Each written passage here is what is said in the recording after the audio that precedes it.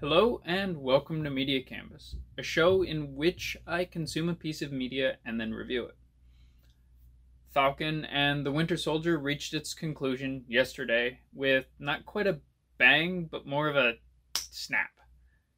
Feeling more like it had a conclusion that was in line with setting up a series of other options for future television shows or movies, or even a video game if they wanted to be weird about it, considering what the MCU is.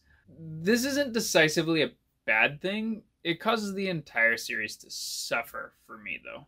The series starts a bit slow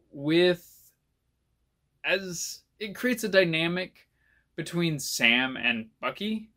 They have a very solid friendship by the end of the series, built upon the things they go through during the series. Starting out bound together by their mutual friendship of Captain America, Steve Rogers, they have to find a respect and dynamic that works for them, understanding each other and how they view the symbol that is Captain America's shield. The shield has a different meaning to different people, and the show explores that well. It has a lot of honor and responsibility wound up because of the type of individual Steve Rogers was. I've seen several memes talking about how John Walker introduces himself as Captain America. Well, Steve was always just himself. The shield and the superpowers were not as important as the view he had and how he treated others. Sam has his own challenges in having been given the shield and how he feels about living up to that. Our villains are not super compelling as a whole, and to me that is a misstep for the passing of the mantle that is Captain America.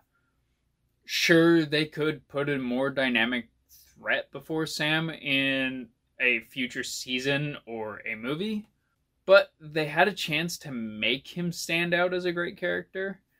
There are moments where you get a great view of Sam's perspective on the world through his interactions with the other characters, including the leader of the Flag Smashers.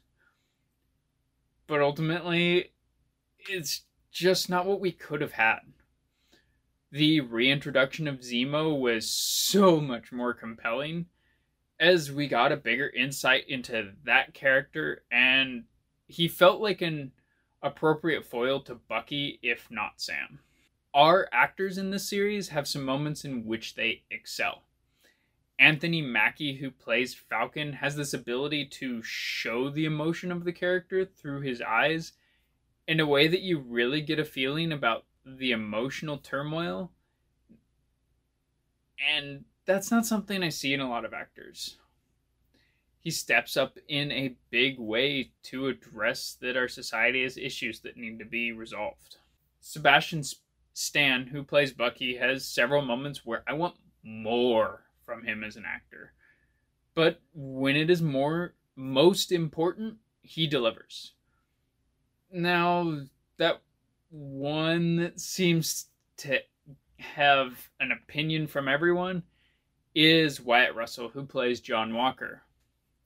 There's been some extreme hate thrown his way that's not deserved, because from an acting standpoint, he really rises to the challenge of putting forth a character you can dislike.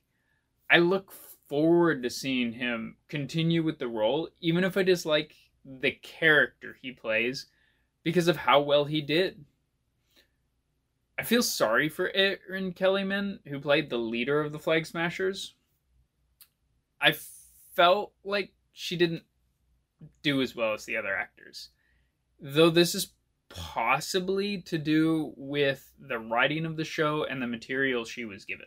Originally, I was going to just touch on those primary characters, but Daniel Bruhl really stood out in this show. Playing Zemo once more, he was an absolute joy to watch when he was on screen, and always felt like what he did embodied the character. The show explores some interesting ideas, but never fully delivers on them, while the actors do a fantastic job, I do want to see more with these characters going forward, which says a lot because they did just kind of feel like background characters until now.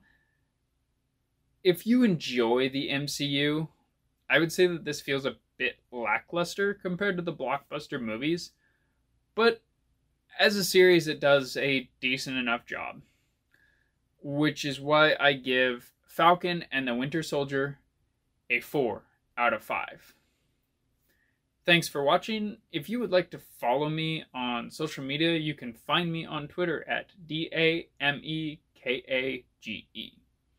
Until next time.